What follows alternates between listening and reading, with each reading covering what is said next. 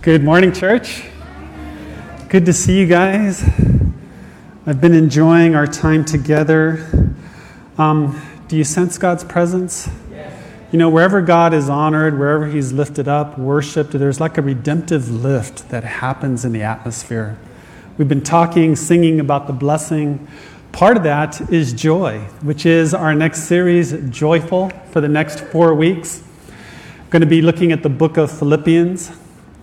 When I was 5 years old, I was standing in the living room of my house, and my mom was crying. And I went up to her, I'm like, Mom, what's wrong? Are you okay? And she's like, oh, no. She read the concern in my expression. She goes, no, it's okay. She goes, I'm crying because I'm happy. I'm like, what? You know, as a little 5-year-old male, I just drew a blank. I didn't know what she meant. How could she be crying and happy? It would be 15 years later before I had a similar experience. And so fast forward, I'm 20 years old, and at this point in my life, I'm not churched, and I don't believe in the Bible, and I'm not even sure there is a God. But people have been talking to me about God. You know, I later learned that one of the results of being filled with the Spirit is actively witnessing about God and His presence. And so there was something about these Spirit-filled Christians that puzzled me. You know, I'd look at them and I'd think, something about them. Can't quite put my finger on it. There's something different. And it was just a tiny little detail. It was a quality in their eyes. And I would dial in and I would look and I would go, what is that? It was some kind of like a healthiness, like a joy, like a light. And I was just really intrigued. I was like, there's something there.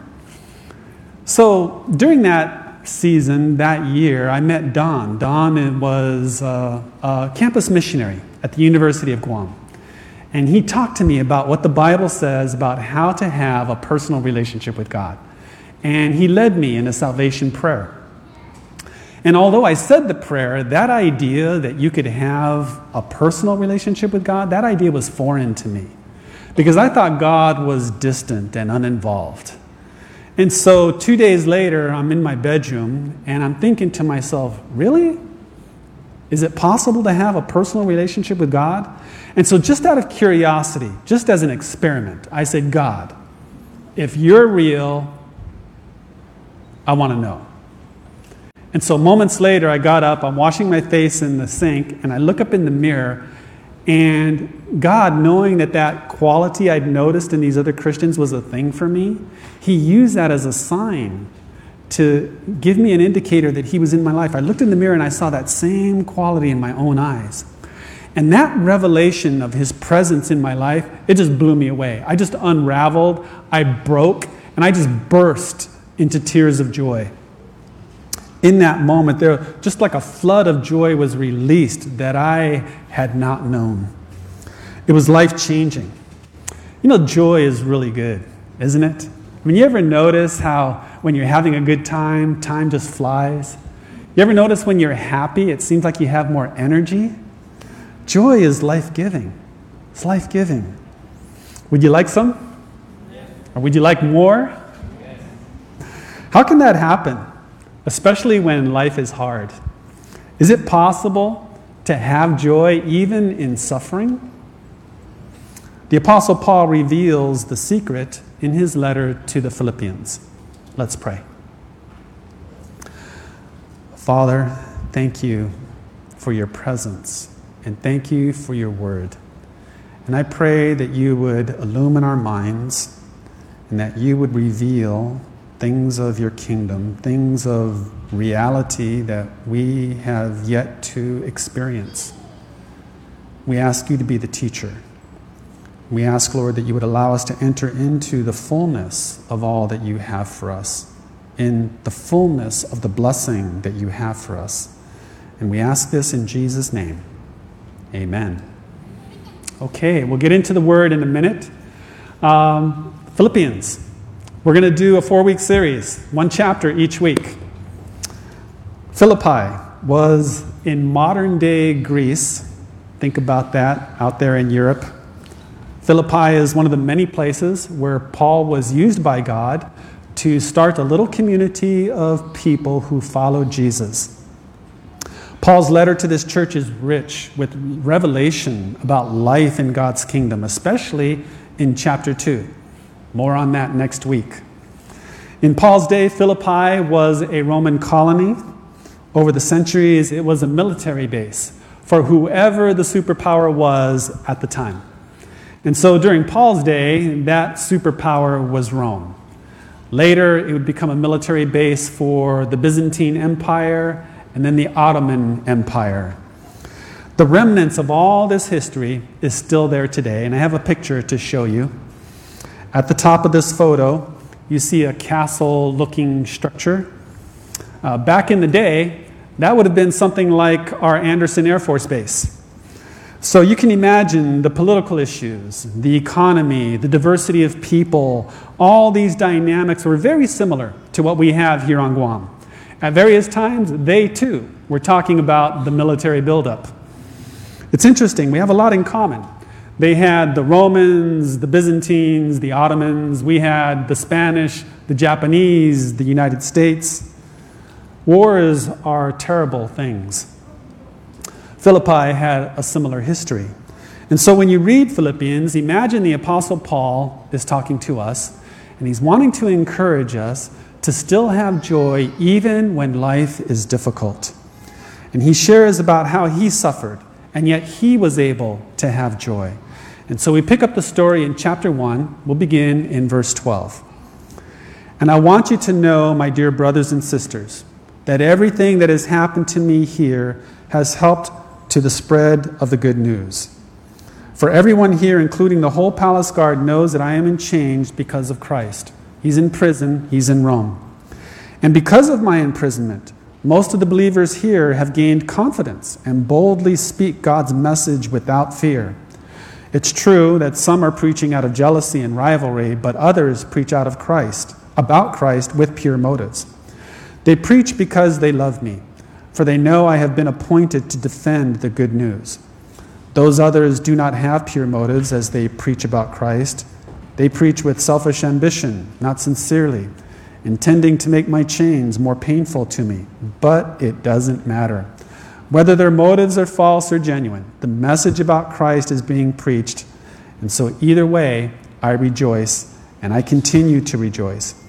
For I know that as you pray for me, and the Spirit of Jesus Christ helps me, this will lead to my deliverance. For I fully expect and hope that I will never be ashamed, but that I will continue to be bold for Christ as I have been in the past. And I trust that my life will bring honor to Christ whether I live or die. To paraphrase, Paul is in prison, and instead of screaming injustice, he says, I'm rejoicing. Because something more important is happening. People are getting saved. People are experiencing God's forgiveness. People are getting healed. People are finding their true identity. And most importantly, people are receiving eternal life. This was Paul's mentality. This was Paul's priority. You know, it takes a radical perspective to be in prison and yet not let that be your focus. Now keep in mind, Paul had been taken up into heaven, so he had an eternal perspective that is difficult to match. But even if that's not our experience, there's something about helping others that puts our struggles in perspective. You ever notice when you help other people, it seems like your struggles aren't that big a deal? When you help others, when you're a part of what God's doing in their lives, when you actively participate in something other than yourself, it brings joy. There's a satisfaction. And the reason is because we were never intended to live for ourselves. God says in Isaiah 43:7, you're my people whom I have created for my glory. When you align yourselves with God and follow Him, we automatically enter into our purpose. We automatically enter into our destiny. When we synchronize our mind and our heart and our behavior with God, the result is everything comes together. It's like there's a joy. There's a satisfaction. So God's purpose, He desires to seek and save the lost. And so when you align yourself with him and you tell others about what God has done in your life, then you enter into that harmony with God's plan for you. There's satisfaction and joy in the fellowship, in the harmony with him. The Apostle John said it this way. He said, "We proclaim to you what we have seen and heard, so that you also may have fellowship with us. And our fellowship is with the Father and with his Son, Jesus Christ. We write this to make our joy" what? Complete. Paul was aligned with the purpose of God. And so Paul's purpose was to proclaim the gospel. And so as long as that was happening, Paul was happy. His main purpose, his main priority wasn't whether or not he had a comfortable mattress. His main purpose was the kingdom of God. We have joy when we participate in God's purpose to bless people. If someone asked you, what is the gospel? Do you know what you would say? Do you have a well thought out definition? If you have a camera, I invite you to take a picture of this next slide, and I encourage you to even memorize it. This is one of the clearest explanations of the gospel that you can find. This was written by Rice Brooks. He is one of the co-founders of Every Nation. And he said, "The gospel is the good news that God became man in Jesus Christ. He lived the life we should have lived.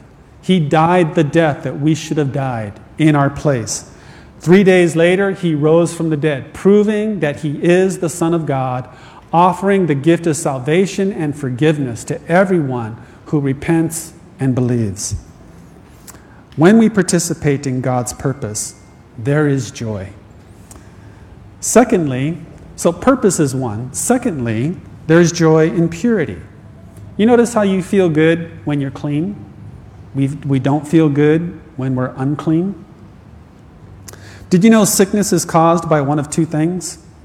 By the way, I'm speaking both physically and spiritually. Sickness is caused by either one of two things, just two.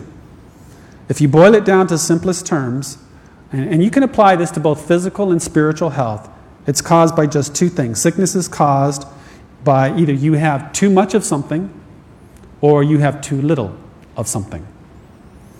Healing is restoring your balance to God's original design. When God purifies, he's restoring you to your original design. Sometimes detox is hard, right? Even if it's just sugar, maybe caffeine, the headaches, the sugar drops, I'm irritable, I'm in a bad mood. It's hard. The same is true spiritually. Sanctification is the process of elimination. I borrowed that from Brother Josh. God is, yeah, give him a hand. He likes to do like Christian rap. That was one of his phrases. I said, can I borrow that? That's cool. Sanctification, the process of elimination. You see, God is preparing us as the bride of Christ to be spotless and blameless. Purity allows us to have a clear conscience. Purity allows us to have a healthier self-image. Purity allows us to remain in joy. Purity allows us to have confidence. So there's purpose and there's purity that helps us to maintain joy. Lastly, joy comes from God's presence. Galatians 5:22, Paul said, the fruit of the Spirit, or the result of the Spirit, is love and joy and peace. And so if we paraphrase, we could say the presence of God's Spirit results in love and joy and peace. You know, I began this message by telling the story of how God revealed his presence to me. And then I burst into tears of joy because God revealed that he was present in my life. And you know, God is omnipresent. We all know he's everywhere. But we're not always aware of his presence. It takes a revelation to be aware of his presence. Because the truth is, all of us, to one degree or another, we're kind of asleep spiritually to the presence, the activity, the power of God. There's only one person who was fully awakened and fully aware. In God's grace, he awakens us little by little and allows us to experience him. And becoming aware of his presence brings joy. You know, when I experienced joy just right there in the beginning of my relationship with God, I look back on that and I'm just evaluating, looking at my life. It's interesting. I had this overwhelming sense of joy, but at that time in my life, I didn't have a car. I didn't have a girlfriend, much less a wife. I didn't have a house. I didn't have kids. I hardly had anything. I came to Guam with a suitcase. And yet I had all this joy because Jesus is enough. I've realized over the years it doesn't matter how bad it gets. For me or people I'm helping in their relationship with God, the presence of God is enough. His presence is joy. Jesus is joy. So, to review, joy comes from aligning ourselves with God's purpose. Joy comes from participating in the process of purity. And joy comes from His presence. And this week, as we go into this series, I want to invite you to read the book of Philippians. It's a short letter, just 4 chapters. They're not long, but it's rich and deep. And so read the book of Philippians, and I invite you to discuss some questions. I've put them up on the screen here. You can do that today, at lunch, at life group this week, with your family, your friends, wherever. But here's the questions. Reflect on your present situation, and how is God using your situation to advance the gospel? Secondly, how can you find joy in spite of your present circumstances? And lastly, remember Paul was in prison. So look at your circumstances and ask yourself, what situation do I need God to come through for me? And meditate on Philippians chapter 1, verse 18. That's where Paul was saying that because of your prayers, I'm confident that God will deliver me from the situation that I'm in. If you have that confidence, like Armin was saying, or like Elmore was saying, it's going to be okay. You can have joy in the midst of what appears to be a difficult situation. As we grasp, or as we try to grasp applying this in our own lives, over the years I've discovered that one of the difficulties that's very common for us to experience is unbelief. Unbelief. We can hear about God's goodness, we can hear about joy, we can hear about the blessing, but sometimes there's a part of our heart that's just not fully convinced that God is good. Or if He is, I'm not sure that God would actually come through for me. Maybe He'll do it for others, but for me, sometimes there are doubts. And I want to encourage us to wrestle with those doubts. Those are real. Doubt is okay. We don't want to pretend, about the way life really is. There are struggles. But we should work through the doubt. We should allow God and His Word and His presence to help us come through the doubt and come to a place of resolution where we're decided one way or another about something. The bad thing is if we stay in doubt. Everybody goes through doubt. But if you're still doubting about elementary things in the kingdom of God and 10 years has gone by, we need to face some things and deal with them. And so I want to encourage you to work through unbelief. And it doesn't matter how long you've known the Lord. I was struggling with that just 2 weeks ago. I was listening to all the social media and all the news and all the current events, and I was getting upset inside. I was like, God, why do you allow all of this to happen? And I realized I was angry at God. And I was blaming Him. And I was thinking about how can you let all these things happen? And as I was sitting there in my anger, all of a sudden the Lord just kind of reminded me and revealed to me on a deeper level, we brought this on ourselves. Ever since the Garden of Eden and the choices we made not to follow what God said, we brought this on ourselves. I've done it to myself. We've done it as a community. We've done it as a nation, as the world. And I just began to repent and confess and say, God, forgive us for the situation that we got ourselves into. And sometimes we reason, well, God, you allowed it. You're sovereign. Why didn't you just prevent it? And Let's say I want to prevent us from experiencing difficulty. I love you. I want to protect you. So what I'm going to do is I'm going to lock all these doors and put chains and put boards over the windows and nobody can go out because I love you and I want to protect you. I don't want you to get hurt by going out there. Would that be love? No. That's not love. That's keeping you prisoner. You know, God could have made it so that you don't have any choice, but He wants a love relationship with us.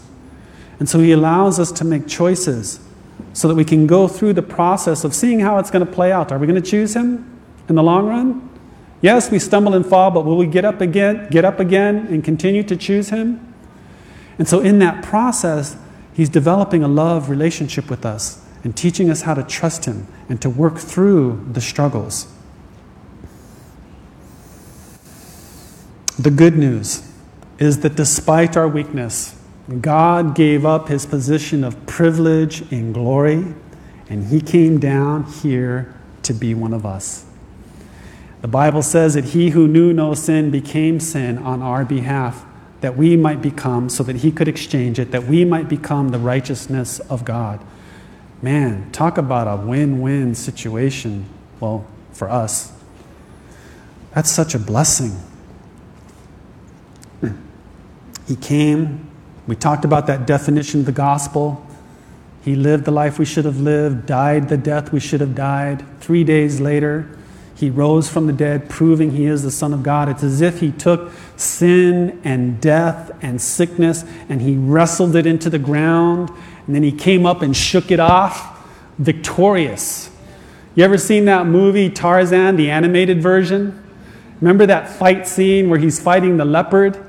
And the music and the drum beats going and the suspense is there and the leopard's getting close to him and he's got a knife standing next to this pit and the leopard jumps out of a tree and lands right on top of Tarzan and they both go down into the pit.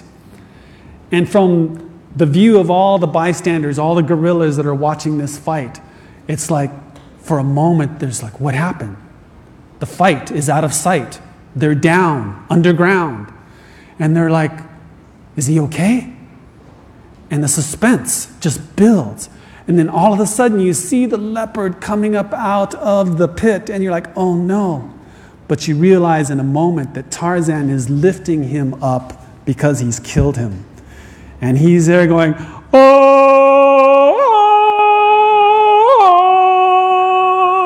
And the whole crowd goes wild. You know, and that's a picture of the gospel. Jesus took death and sickness and sin and He destroyed it.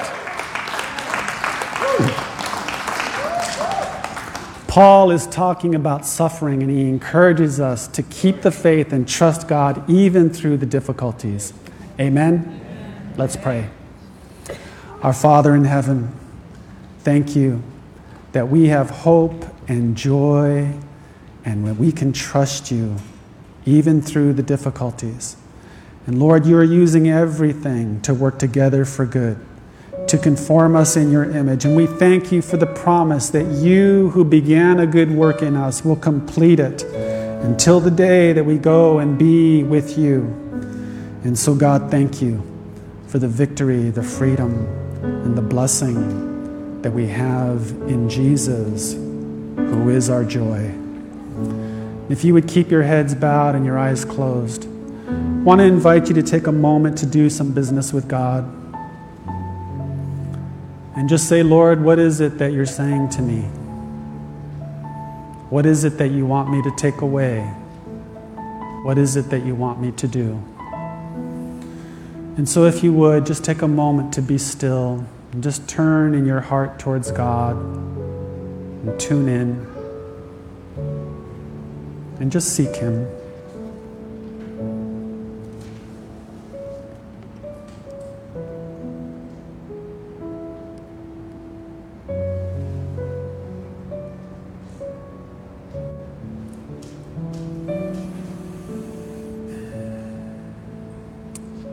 And just continue to be with God while you're praying. I want to address another group of people who may be here today as you're listening to me talk about experiencing God.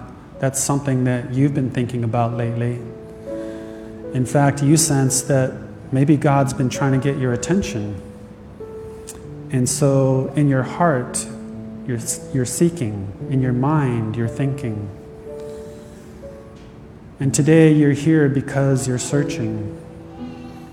And if that describes you, and you would like to experience God for yourself, but you've never made a conscious choice, a formal decision to invite Him into your life, I'd like to give you an opportunity to do that. And it's real simple.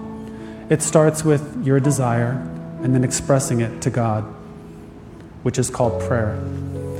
And so what I'll do is I'll pray, and you can follow along. God will hear you. But before we pray, I'd like to know who I'm praying with. And I have a signal for that, which is if you would simply look up. When my eyes meet yours, I'll know that we're going to pray together. And so if this describes you, if this is something you'd like to do, go ahead and look up at this time, and then in a moment, we'll pray together. Yes? Okay, great. I see you there. And here? 2 of you, great. Okay. Anybody else?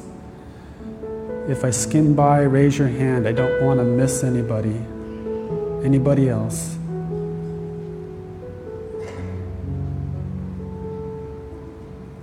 Here?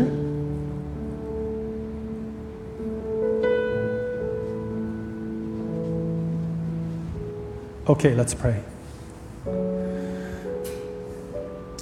Father in heaven, I sense you've been getting my attention lately.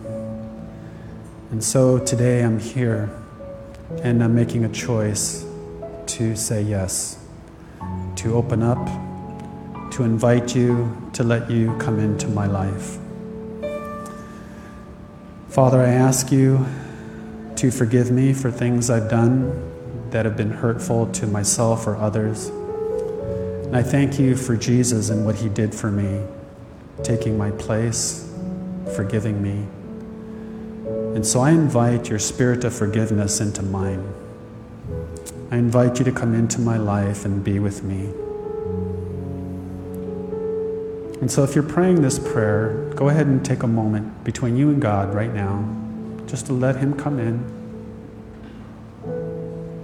This is the moment He's been waiting for. This is the beginning of a new adventure that will never end.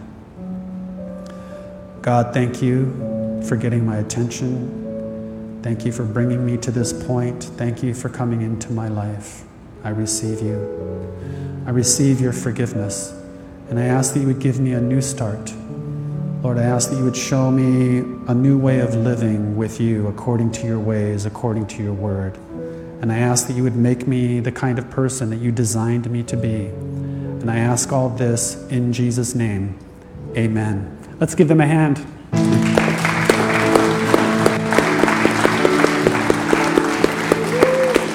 If you prayed that prayer, I want to ask you to do 2 things. Number 1, tell a friend. The people that have been talking to you about the Lord, chances are they made the same decision. We can learn together, grow together, better together. And secondly, we have a little tool that will help you develop your relationship with God. It's a little booklet called 1-to-1. And if you come on over to this table, some lovely people will get you connected. Sound good? All right, God bless you guys. Have a great Sunday. We'll see you next week. And I'm rising up with you, rising up with you, rising up with you, rising up with you. You take me high on the wings of your truth. Yes, I'm rising up with you, rising up with you.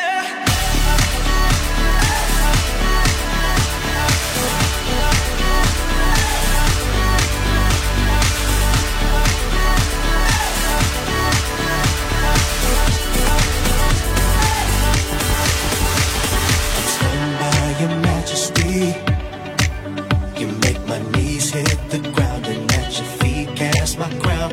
Your grace grabs a hold of me. You pull me up from the dark. I'm looking down above the stars. I've got no reservations as you take me higher. My life is elevated 'cause you make me move. And I'm rising